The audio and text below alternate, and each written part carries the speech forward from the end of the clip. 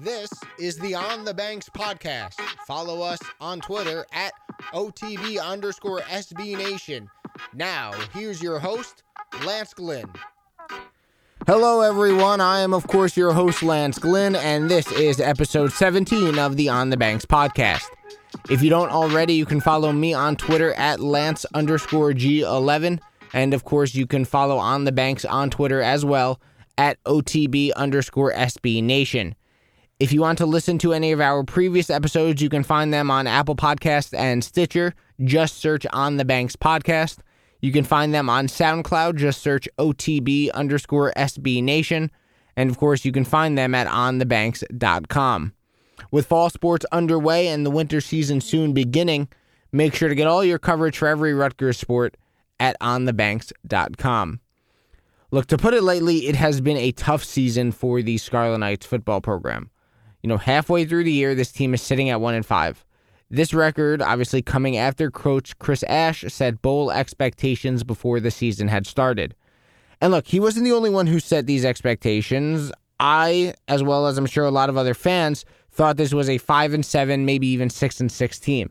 I thought that this would be a bowl year for the Scarlet Knights, and I thought the schedule, it set up nicely for them. You know, they had Kansas, Indiana, Maryland, Buffalo, you know, obviously Ohio State in there as well, Texas State to begin the year. I thought the schedule set up where this team could be bowl eligible within the first 7 or 8 games. And I thought maybe, hey, they could get to 7-5 if they were to really show progress and potentially bid to upset Northwestern.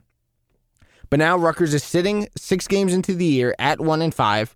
They're at the halfway point. There's 6 games left. But those 6 games, 5 of them are obviously against the top teams in the Big Ten: Northwestern, Penn State, Michigan, Michigan State, and of course, Wisconsin. Where does the program go from here? With the second half of the season soon to commence, what changes need to be made? What should Rutgers fans look forward to with these 6 games remaining? It's tough to ask because you try to pick out anything positive to take into the 2019 season, and there hasn't been much of it. What changes need to be made, as I said before? What are some positives from the first half of the season?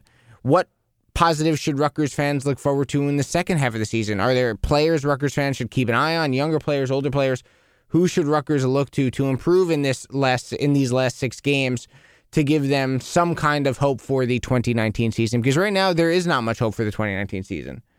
So Rutgers fans need something to kind of turn the tide and give them that hope so that they can kind of look forward to 2019 and end 2018 with not such a bitter taste in their mouth. And I think that's kind of what needs to be answered. Those questions need to be answered with the 6 remaining games here in the 2018 year. Now, let's talk to the reporters. Here's your host, Lance Glynn. To try and answer all the questions as to why the Scarlet Knights are 1-5 and what they could do in the second half of the season to give Rutgers fans some hope for the 2019 year, I am now pleased to be joined by the managing editor and football writer for On the Banks, Aaron Brightman. Aaron, thank you so much for joining me on this episode. Well, thank you, Lance, for having me, and I hope this isn't torture for us, but you've been doing an amazing job, and I'm honored to be on this episode. Well, thank you for that, and I want to start the episode with a little bit of a comparison here, right? I want to get your thoughts. You know, look, Chris Ash is in his 3rd year. 1-5 to begin this season. We're halfway through it. There's 6 games left, and obviously, you know, we know who they play in the second half of the year. They play the big boys of the Big Ten, and it's going to be very tough to pull out a second win in their really last remaining 6 games. You know, you've been a Rutgers fan longer than I have. You follow the program longer than I have. I'm not saying you're old, but you're older than I am. Just give me your thoughts. What would you compare this to in terms of previous Rutgers regimes? You know, I know obviously Greg Schiano had issues his first 4 years and then made a bowl game his 5th year. Obviously Terry Shea. You know, how would you compare what Chris Ash has done so far to, you know, previous Rutgers regimes and previous Rutgers head coaches? So I remember how I felt watching this team back in the 90s during the Shea era. I was actually a student at Rutgers, so yes, you could. I'm dating myself there, but I was a student in the late 90s during Shea's first 4 seasons, and I remember what it felt like to watch that team. I went back and looked at some scores just to kind of generate that memory. And there were some rough scores like there were there, but like there are now. However, I looked, they played at Texas. I remember watching Ricky Williams run all over Rutgers. They lost 48-14. Well, Rutgers just lost at Kansas, even worse, and there was no Ricky Williams on the field. They had some embarrassing losses. They lost to Notre Dame 62-0. I remember going they hosted Syracuse when they had Donovan McNabb. I think Rutgers was like a 35-point underdog. I ended up betting that game. They lost 50-3. I remember that loss. So there were some bad losses, but I think a big difference in now to then was expectations. I think Rutgers was in the Big East. It was about 7 years old at that point. They hadn't had a winning season yet. They were 5-5-1 under Doug Graber, I think 94. That was their best season. So I think while it was hard to watch and people were very upset with Terry Shea and just the way the program was, I don't think the pressure and the expectations were where they are now post-2006 with that team. And then joining the Big Ten. And, I think the 2014, the year that allegedly Flood may have sold his soul to the devil, and Rutgers, everything went right for them that season, and they went 8-5. I think those 2 seasons in particular have raised expectations, and there's a generation of Rutgers fans that haven't been through the losing like this, that a lot of older fans have. And I think that is, and I'm purely 100% jealous of that, by the way. Criticism for Rutgers fans that grew up, for a decade basically, Rutgers going to a bowl game. That was a foreign thing for so many Rutgers fans that have seen this before. And I think that the other perspective that you have to look at is not that Rutgers is 1-5. And I think, to be honest with you, in Ash's presser yesterday, I think that's where he is missing kind of the point in terms of where Rutgers fans are so upset. It's not that you're 1-5; it's how you're 1-5 and who you're 1-5 against. And I think that, for me, I went back. I looked at Schiano's second year, so 2002. They went 1-11. They played 4 teams in the top 11 that were ranked at the time: Miami, Virginia Tech, Notre Dame, and Tennessee. 3 of which were on the road. And the average score of those games was 39-11. The only game they really got embarrassed was Notre Dame. They lost 42-0. The other games, it was 35-14, 35-14. And then the Miami loss, which Rutgers fans will remember, was that amazing game where they were number 1 in the country, and Rutgers actually was winning into the fourth quarter. So they got blown out the last 10 minutes. But that was a point where Rutgers fans could say, hey, there might be something here with Greg Schiano. There were signs. And I think that's the troubling part about year 3 with Ash, is that there's been a major regression from last year. I thought that he did a good job last year. I think there were, in terms of gutting out those 3 wins in the conference play, and it obviously brought everyone's expectations up. But he's also guilty of raising those expectations. Well, I was just about to say, do you think Ash kind of put pressure on himself? Because you look back before the season started, I think it was at the Big Ten Media Days, and he said that this team very well could make a bowl game, that he had bowl expectations and that he was putting bowl expectations into the minds of these players. So, look, obviously I'm sure he, as well as many other Rutgers fans, thought this season was going to go a completely different direction than it has. But the fact that he put so much pressure on this team to begin with, do you think he really at that point was kind of his own worst enemy by putting such high expectations on a team that, they improved last year, but they still only won 4 games? I do. I think it's a great point, Lance. I think it was that comment about saying that a bowl game is the reasonable expectation for year 3. It was also, I think, the comment that he made that the program is on track heading into year 3. And I think now that he's, and I know he's saying they're not excuses. I mean, they are facts. It is a very young team. I wrote going into the year, I looked it up. It was, I think, 72% of the roster is redshirt sophomore or younger. Obviously, they're having depth issues now, but a lot of those problems with depth are, in a way his own doing in terms of they're all his recruits. Obviously, injuries to key players have been a factor, but, that happens every season.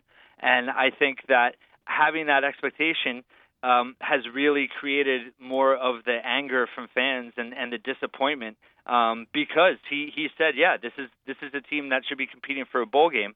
And I think that we all, we did a lot of polls on the site. You did on Twitter. I think fans' expectations were reasonable going into the season. I think if they had even won just 4 games this year, 5, and been in the mix a little bit, for a bowl game, that would have been okay in year 3. I think that's the difference. I don't think fans are expecting miracles.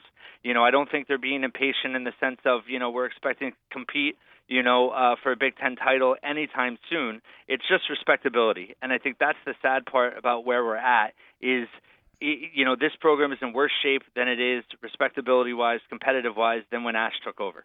I agree. And, you talk about just being in those games, against the Big Ten, the upper echelon of the Big Ten, being competitive. And, the only team that they really played that is in that group is Ohio State. And obviously that game wasn't competitive. And, I look back in the 2004 season of Greg Schiano, and, that was the season they lost to New Hampshire. But the week before that, they beat Michigan State. So it's like, yes, obviously that season didn't go, I'm sure, as planned for Greg Schiano. They, I believe, went 4-8. But the fact is 4-7.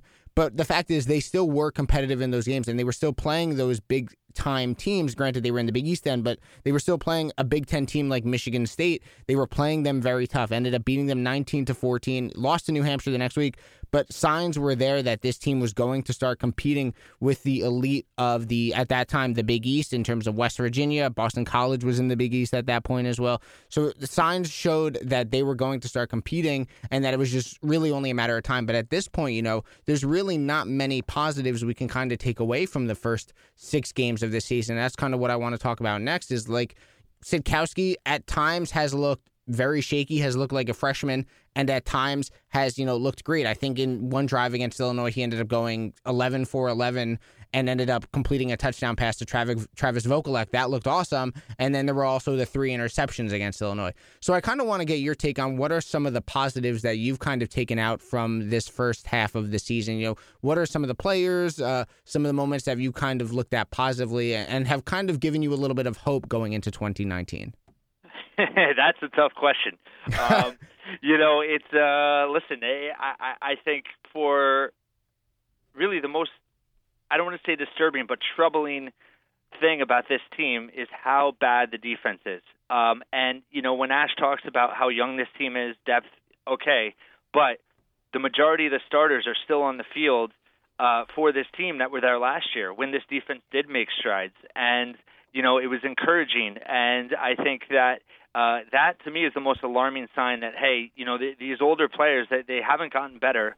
The defense is worse, significantly worse this season. I mean, in terms of tackling, stopping the run, positioning, the spacing, they're making a lot of mistakes, and that's his, that's what Ash is. He's a defensive coach. So to see that is troubling. Now, going back to your question, Sitkowski, I think it was hard for people to – I think everybody said, yeah, there's going to be ups and downs, but I think that, maybe not everyone was prepared to live through those ups and downs, I think.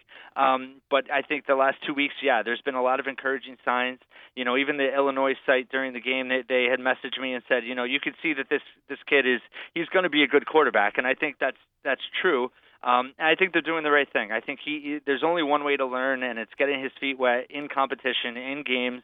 It might be costing some opportunities this season, but let's be honest. I as much as Gio Racino deserves a ton of credit, and he's a warrior, and he is, I don't think this team is any better than 1-5 with him as the starting quarterback the last 6 games. There's just too many issues on this team. I don't think there should be any regret. I think it makes sense to go with Sitkowski because they need to develop a quarterback sooner rather than later, and it's going to put them in somewhat of a better position going into next year. I also think Davidovitz has been a huge bright spot. Special teams overall has been solid. So I think there's potential there. I think on offense, going back to it, there's some receivers that have had some flashes. Younger guys like Vokalek, like you said, Shameem Jones has had some moments. Bo Melton had a good game against Illinois. We really haven't seen enough of Pacheco yet, but we should. I think the second half you need to play him more. But there's some pieces there. There's definitely pieces there. But I think the bigger question for Ash with recruiting is, are there enough younger pieces that can build into a solid foundation of being a good team 2 years from now? And honestly, I don't know. I don't think we've seen enough younger players have moments that can give you that clear message that that's the case. And I think, you mentioned the defense at the start, and while the defense has been just brutal this season, and you mentioned it, a lot of the starters on that defense from last year were here this year, and the defense last year was good enough to win them 3 games last year, and it just hasn't showed up this season. I think one positive from the defense this year, or I guess 2 really, Eloy Loomer, when he was healthy, I think at the beginning of the season, was someone who stepped up that Rutgers fans maybe didn't expect to step up. And the second person has been Mike Tverdov. I think Mike Tverdov has really shown something that he could be a real catalyst for this defense going forward on that defensive line. Obviously that was talked about at the beginning of the season as the biggest weakness on the defense. Obviously, whether that has come to fruition is, could be argued one way or the other. But I think Mike Tverdov, if you want to take any positives out of that defense, Mike Tverdov has been a huge bonus for the Scarlet Knights and has really stepped up after dealing with an injury and redshirting in his freshman year last year. I think he's really stepped up and has been a real force for Rutgers. I think has had a couple sacks this season already. I think he's been, to take any bright spots away from what has been a bad defensive unit, he's been, I think, one of those really big bright spots. Totally agree. I think the issue is you need 5, 6, or 7 of those types of guys, and they don't have that right now. And I think Tverdov has definitely been a bright spot. I think against Illinois, Olakunle Fatukasi had a couple nice plays. Ash has raved about Trey Avery for a long time. Obviously, he's having injury issues.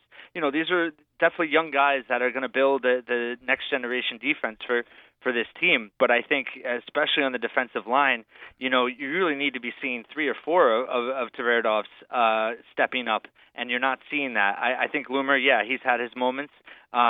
But that's the question is the depth. And I think on both lines, it's obvious that Rutgers has not improved on either of those areas. I think skill position-wise, they've made there's some promise there. There's some talent there. I don't know if there's enough of it, but there's definitely some signs. But I think on both lines, and let's be honest, in this game, it's the line of scrimmage, the battle in the trenches is where you're ultimately going to get better. And if they don't, right now with the recruiting class, there's 0 defensive linemen, committed for next season. That's a problem. So I think that, there's some encouraging signs, but honestly, it's hard to say that there's enough of them. And I think that kind of gets into my next question of, you mentioned that there's some encouraging signs, but there's not enough of them. And there's certainly not enough of them to, to be in year 3. You'd expect at this point even more progress to be made, more encouraging signs to show up. Guys like Mike Tverdov, more Mike Tverdovs, as you mentioned, kind of show up and make their mark. So that kind of leads to my next question is, what, I guess in your opinion, what kind of changes need to be made? Personnel. Do you start to play your younger players looking forward to 2019 and 2020 and start to get their development going? Do you need to make changes in your coaching staff? I know Jay Neiman has been there as long as Chris Ash has, but is a change imminent there? Do you need to make a change at defensive coordinator, at any of the defensive position groups? What needs to be done for this defense and the offense as well to help get them back on the right track? How does Chris Ash and his staff kind of change this and show some positive signs in these last 6 games? Oof. Well, this schedule, as you know, does not get any easier. I think the bye week after the next 2 games will be so important to, like you said, I think, giving some younger guys more of a shot makes sense. But I think, something interesting that Ash said yesterday in his press conference, was saying that when things go bad, people just want to make changes. Sometimes it's not making the change, it's just doing things better.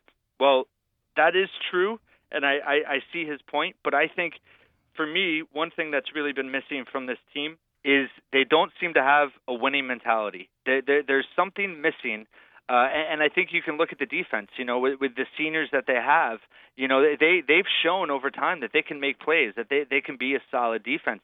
There's no spirit. There's something lacking there, and it's that to me has been the most troubling part is how they've been losing.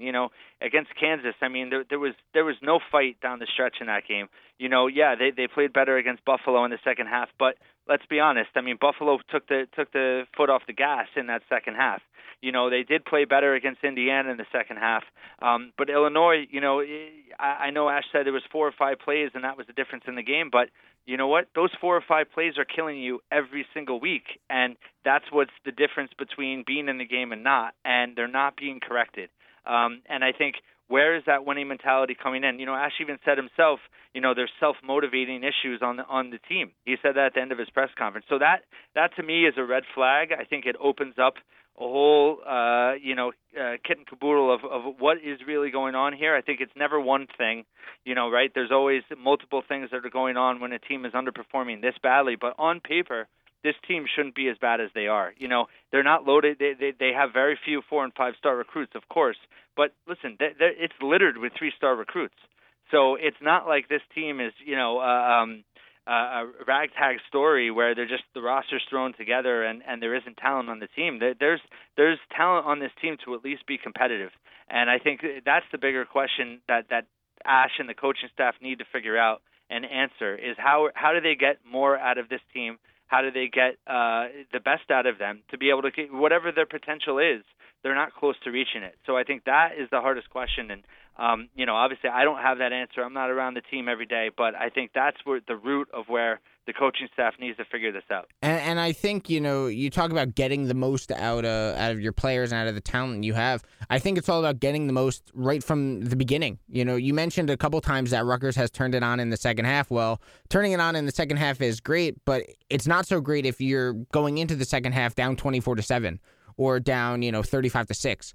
You need to, if you're down, 14-6 or 14-10, 17-10, it's one thing to turn it on in the second half. Maybe that could propel you to a win. But when you're down by so much going into, the third and fourth quarter, you can turn it on all you want. The fact is you've dug yourself such a big hole that it's, extremely difficult to dig yourself out of. And I think that's kind of been one of the biggest issues I've seen with this Rutgers team under Chris Ash, dating back to year one as well. It seems like there have been games where this team just isn't ready to play. And you look back to his first season, I think it was against New Mexico, and I think the other team was Howard, where they were down, I think 14-0 and 21-0 and had to dig themselves out of holes. And ultimately ended up coming back and winning those 2 games. But still, you shouldn't be down at home both those games, 21-0 and 14-0. Then last year, I think a common game that a lot of people like to point to is the Indiana game. Yeah, Indiana was not 40 points or whatever it was, 41 points better than Rutgers last season. Sure, maybe they were a little bit more talented, but 41 points, I know it was bad weather. I know you had to go to Bloomington, but you knew from right when the game started, as soon as Hunter Hayek muffed that punt, that game was over because Indiana took over, scored a touchdown right away, and Rutgers just had no life. And I think you've seen that again this year, too. This team is just not ready to play. I think you saw it against Kansas. I think you saw it against Buffalo. You've seen spurts here and there that maybe this team is, going to get a nice drive going, and then they end up killing themselves, and then the opposing team, whoever it is, gains all the momentum early in the first quarter, and this team just has no answer. They're not ready to play right away, and it just seems like as soon as the game starts, it takes a couple quarters for them to get their heads in the game, and I think that's been one of the biggest issues for Chris Ash and this staff, as I said before, dating all the way back to year one. Excellent point, and I really have nothing better to add than what you said, other than the fact that I think for me, being a longtime fan, and I think a lot of other longtime fans, that's really the most heartbreaking thing about watching Rutgers football right now. We've rooted for plenty of losing teams. I mean, we've rooted for teams that were supposed to have a winning record and go to a bowl game and finish, 4-7. Had disappointing seasons back in the 80s, the 90s, and even the 2000s with Schiano a couple of years. But it was still a team that you felt proud about rooting for, and I hate to say that, but there's literally, it's like you're 5 minutes into the game and hope is gone. And I think that another thing that it's doing is it's putting a lot more pressure on Sikowski, because McNulty has said he wants to run first. And he's not able to do that when this team falls behind 24/7 every single second quarter. They're down 24/7, it feels like, and he's got to scrap the run game. And I think it's putting more pressure on Sikowski, and I think it would be very interesting to see how he performs if they were able to stay in the game, the whole game, and they were able to execute the run the way they want to execute it, and he was able to respond off of the run game. I think that it would be, I would like to see how he'd perform in that way, and I think it would be a positive.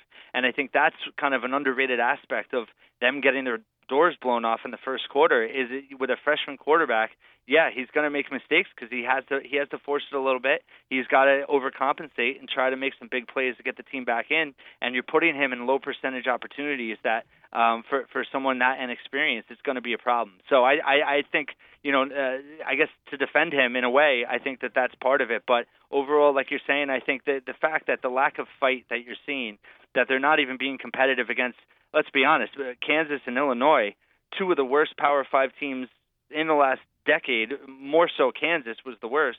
Illinois is probably, the last few seasons have been the worst in the Big Ten. Obviously, that's not the case anymore. It's both of those titles are probably on records now. I think most everyone would say. So I think the fact that it's not that, we knew they were going to lose really badly to Ohio State, but losing so badly and not being competitive to those two teams, for me, is the biggest red flag of all. And, you mentioned it with, McNulty wanting to run first, but Sikowski getting it put into these, situations that as a true freshman he shouldn't be put into. He had to throw 46 times against Illinois. You shouldn't have your true freshman quarterback go out there and throw the ball 50 times. You need to develop the run, but like you said, you can't do that if after the first quarter you're down 14-0 or 14-3, and after the first half you're down 24-7. That just can't happen. That's when you need to throw the ball. But, the defense and the team as a whole, because they're just, it just seems like it takes them so long to get into the game. They're down so much at the start. That's when Sikowski has to throw the ball, 40, 45, 50 times in a game. And like you said, the interceptions are coming because he's being put in uncomfortable situations. He's being put in situations that, frankly, he really shouldn't be put in, which is leading to, passes that he has to fit into tight windows, passes that he's trying to force because he's trying to force a play being made. He's trying to make a play. He's trying to do too much. And I think we've seen times where he's shown he has the arm talent to kind of, compensate for the lack of what everyone around him is doing. But we've also seen that as a true freshman, these mistakes sometimes come back to bite him and to bite the team. So, looking at it, as we said before, this team 1-5 and not much hope going into, obviously, the rest of these 6 games and the 2019 season. But I just kind of want to get your opinion, a little bit of a broad question, but, in your thoughts, where does this program kind of go from here? And I think this has been the first major adversity that Pat Hobbs has really faced as athletic director. Chris Ash was his first hire, and right now that hire hasn't really worked out. And I'm sure regardless of what the record is, 1-11, Chris Ash will be the head coach next year. You don't want to get rid of a coach after 3 years. He's trying to build, a foundation with this football team, and I think he needs more than 3 years to do it. But where does this program go from here? Where does Pat Hobbs go from here? What ends up happening in your mind, if you could look forward to the offseason? What ends up happening with this program? As we get into November and December going forward. Well, that is the $9.8 million question, isn't it?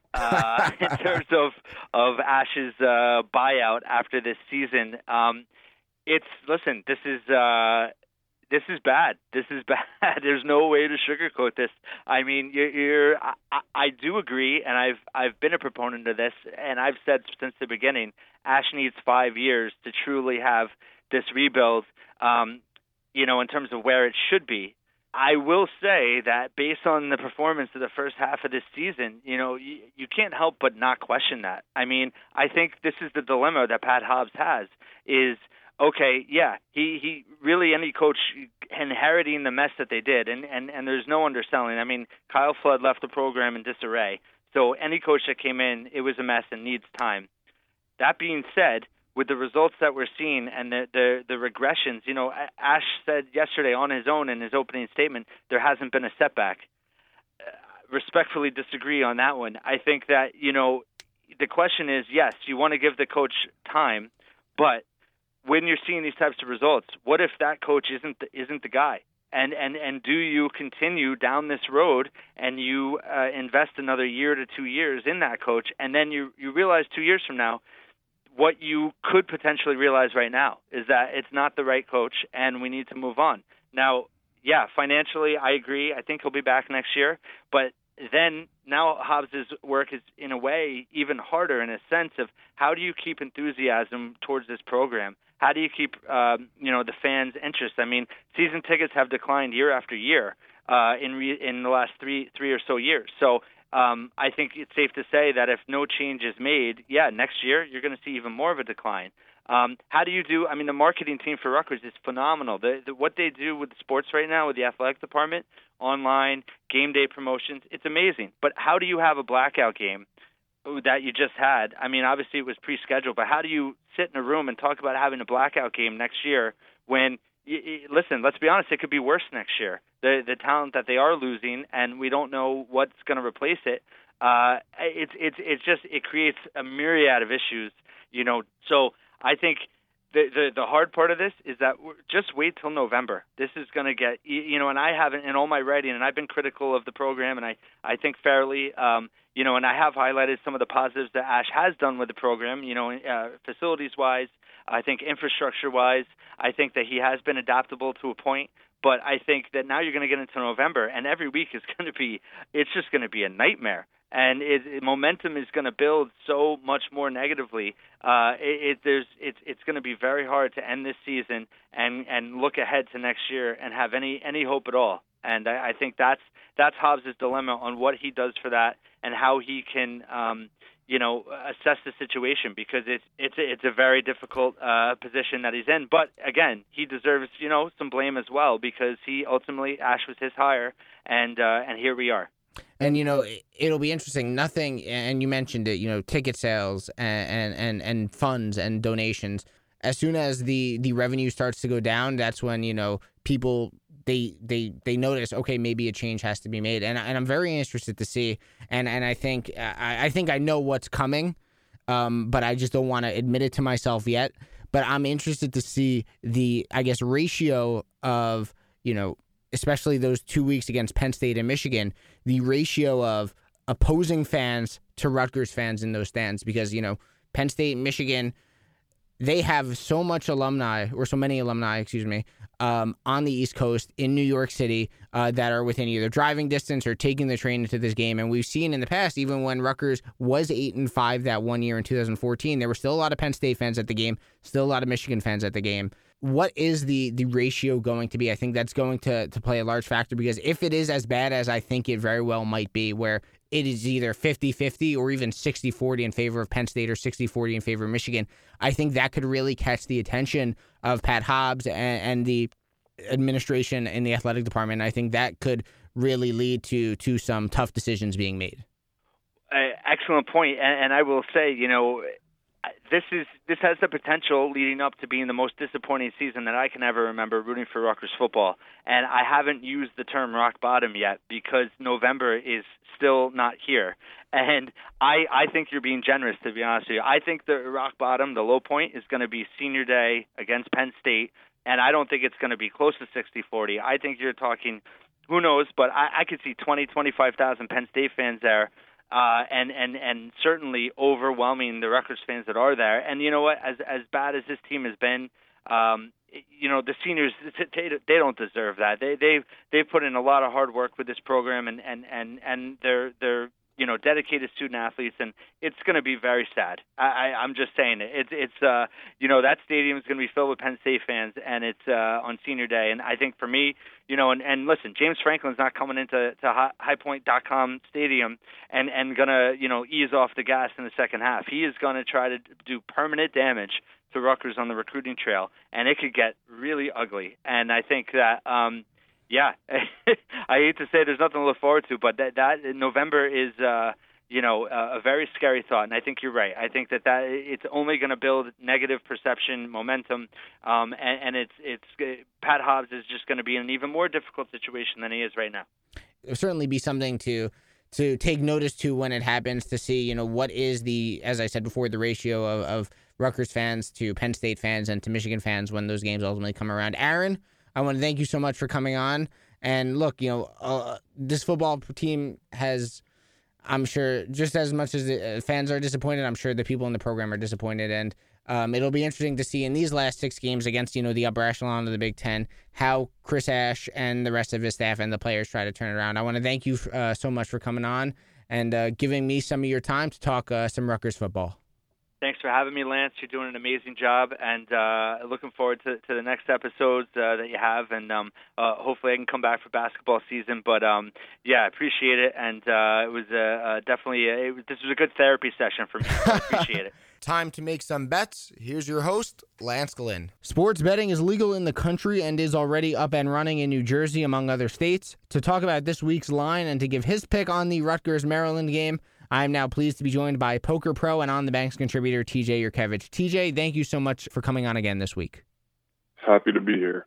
So, look, the line opened with Maryland as a 21.5-point favorite, and I believe that it has since increased from when it opened, making Rutgers obviously an even bigger underdog. When you saw the line open with the Terps such a heavy favorite, what was your initial reaction considering, this was a team that Rutgers beat last year? Yeah, I mean, this just shows how far down the perception of the program is even among the general public now. The line's up to 25.5 now. So, are you at all surprised about that? I mean, 25.5 points, for 2 Big Ten teams is a lot. But, look, if it were me, I would take that 25.5 for Maryland. Yeah, I mean, Maryland's a really tough team this year. They're still the only team that's beaten Texas. Texas is ranked 8th now. I know they didn't look that great last week against Michigan, but they always got some really legit athletes on that team. And especially, they dealt with so many issues off the field. Obviously, it's been well chronicled what's been going on at Maryland.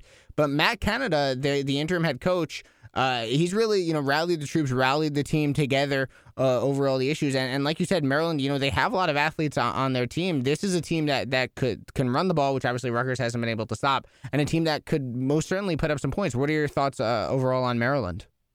I mean, you just said it yourself. Maryland can really run the ball. I don't know if Ty Johnson's going to play this Saturday, but they have their running back room is stacked, and Rutgers, they can't stop the run right now, and it's just going to be absolutely brutal. And they have Kasem Hill and Tyrell Pigron, the quarterback. They can both run. They're both a threat to run, and this is a huge revenge spot for Maryland too. They're playing for bowl eligibility, and they lost to Rutgers last year. They remember that, and they're going to be out for blood this weekend. So, for those wondering where to put their money this week, what would you recommend? What's your pick for the game? I am done letting Rutgers get my hopes up, and I'm going to go ahead and take Maryland this weekend minus 24. That's going to be my official line here. So TJ taking Maryland minus 24 against the Scarlet Knights this week. TJ, thanks so much for coming on this week. Look forward to doing it next week. No problem, Lance. Follow SB Nation on Twitter at @OTB_SB Nation, and you can find out when our next podcast is debuting.